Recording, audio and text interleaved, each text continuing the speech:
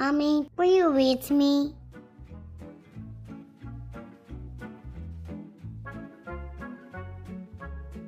Make way for ducklings.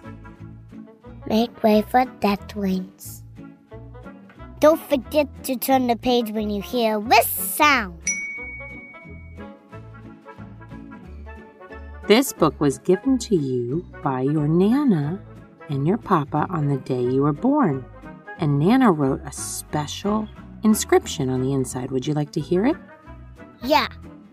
It says, "This book is very special because it is the story my parents, Frederick and Charlotte, your great-grandparents, read to me when I was a child.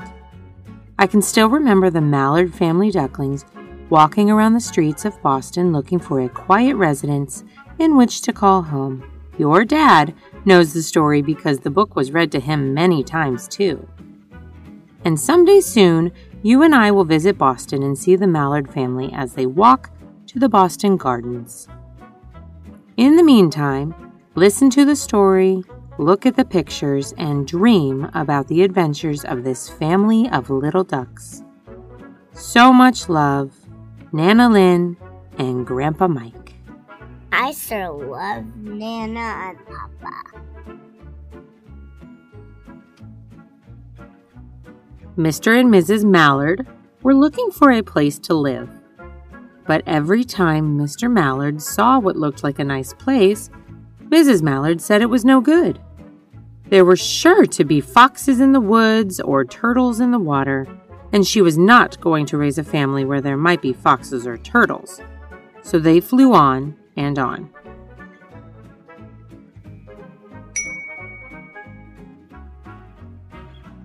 When they got to Boston, they felt too tired to fly any further. There was a nice pond in the public garden with a little island on it. "The very place to spend the night," quacked Mr. Mallard. So down they flapped.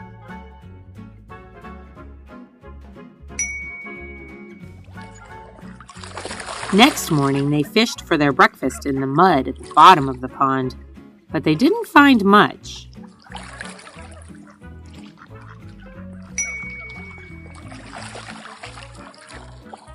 Just as they were getting ready to start on their way, a strange, enormous bird came by. It was pushing a boat full of people, and there was a man sitting on its back. "Good morning," quacked Mr. Mallard, being polite. The big bird was too proud to answer, but the people on the boat threw peanuts into the water, so the Mallards followed them all round the pond and got another breakfast, better than the first.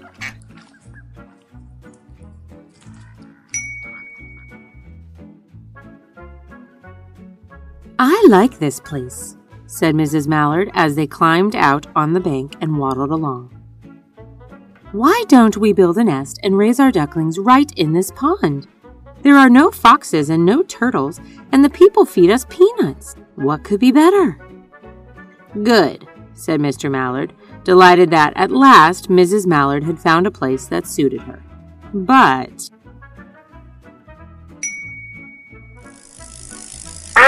"Look out!" squawked Mrs. Mallard all of a dither. "You'll get run over." And when she got her breath, she added, "This is no place for babies, with all those horrid things rushing about. We'll have to look somewhere else."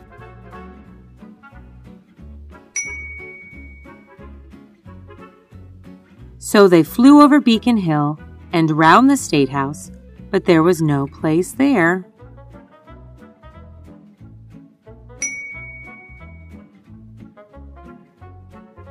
They looked in Louisburg Square, but there was no water to swim in.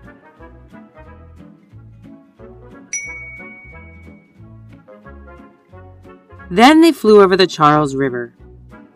"This is better," quacked Mr. Mallard. "That island looks like a nice quiet place, and it's only a little way from the public garden." "Yes," said Mrs. Mallard, remembering the peanuts. "That looks like just the right place to hatch ducklings." But it's surrounded by sailboats. So they chose a cozy spot among the bushes near the water and settled down to build their nest. and only just in time, for now they were beginning to molt. All their old wing feathers started to drop out, and they would not be able to fly again until the new ones grew in. They're molting just like our chickens too. Yeah, our chickens molt. Yeah, probably all birds molt in some way.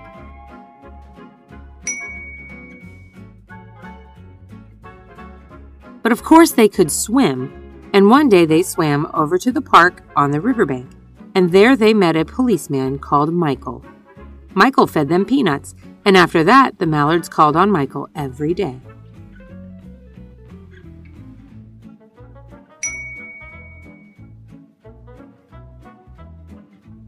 After Mrs. Mallard had laid 8 eggs in the nest, she couldn't go to visit Michael anymore because she had to sit on the eggs to keep them warm.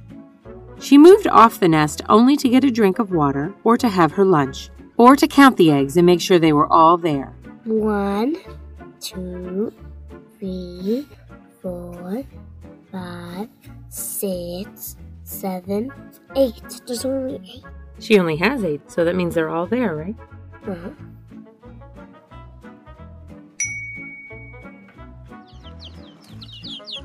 One day the ducklings hatched out.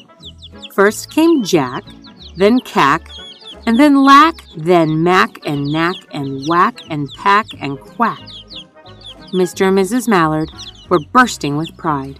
It was a great responsibility taking care of so many ducklings, and it kept them very busy.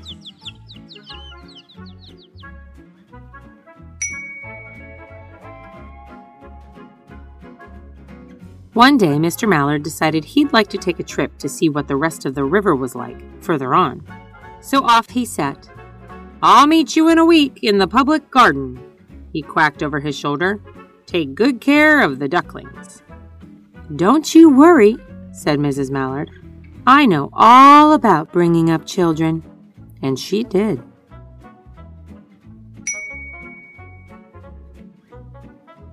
She taught them how to swim and dive.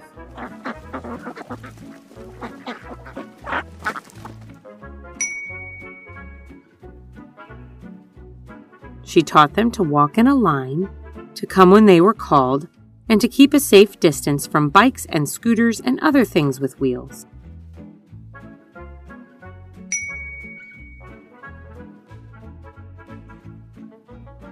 When at last she felt perfectly satisfied with them, she said one morning, "Come along, children, follow me." Before you could wink an eyelash, Jack, Cack, Lack, Mack, Knack, Whack, Pack, and Quack fell into line, just as they had been taught. Mrs. Mallard led the way into the water, and they swam behind her to the opposite bank.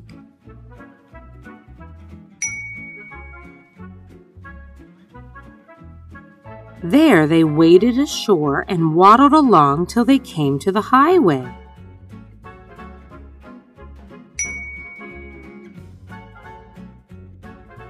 Mrs. Mallard stepped out to cross the road. Probably a bad idea to cross the road. Honk, honk, went the horns on the speeding cars. Quack, went Mrs. Mallard as she tumbled back again. Quack, quack, quack, quack, went Jack, Cack, Lack, Mack, Knack, Whack, Pack, and Quack, just as loud as their little quackers could quack. The cars kept speeding by and honking, and Mrs. Mallard and the ducklings kept right on quack, quack, quacking.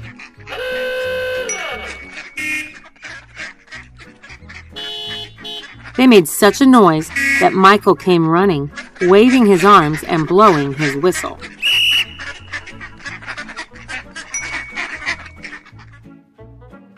He planted himself in the center of the road, raised one hand to stop the traffic, and then beckoned with the other, the way policemen do, for Mrs. Mallard to cross over.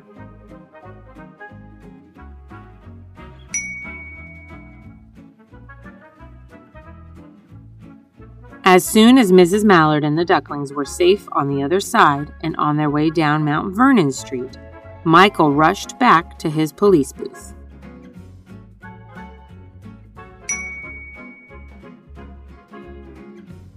He called Clancy at headquarters and said, "There's a family of ducks walking down the street." Clancy said, "Family of what?" "Ducks," yelled Michael. "Send a police car, quick."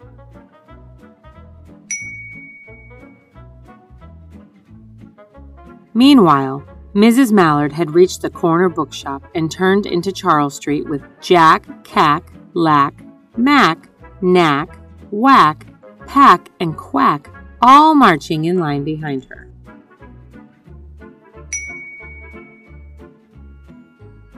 Everyone stared. An old lady from Beacon Hill said, "Isn't it amazing?" And the man who swept the streets said, "Well, now ain't that nice?" And when Mrs. Mallard heard them, she was so proud she tipped her nose in the air and walked along with an extra swing in her waddle.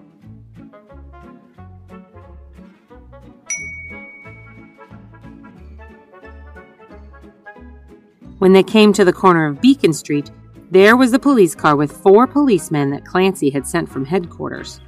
The policemen held back the traffic so Mrs. Mallard and the ducklings could march across the street.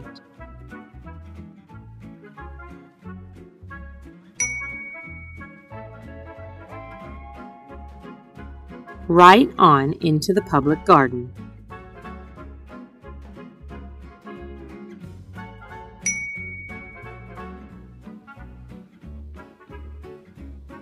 Inside the gate, they all turned round to say thank you to the policemen.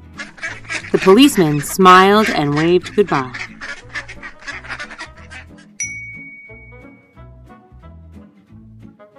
When they reached the pond and swam across to the little island, there was Mr. Mallard waiting for them, just as he had promised.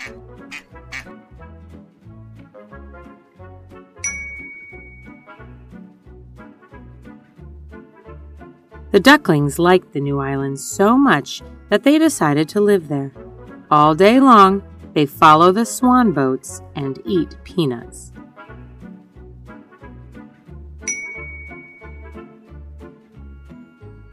And when night falls, they swim to their little island and go to sleep.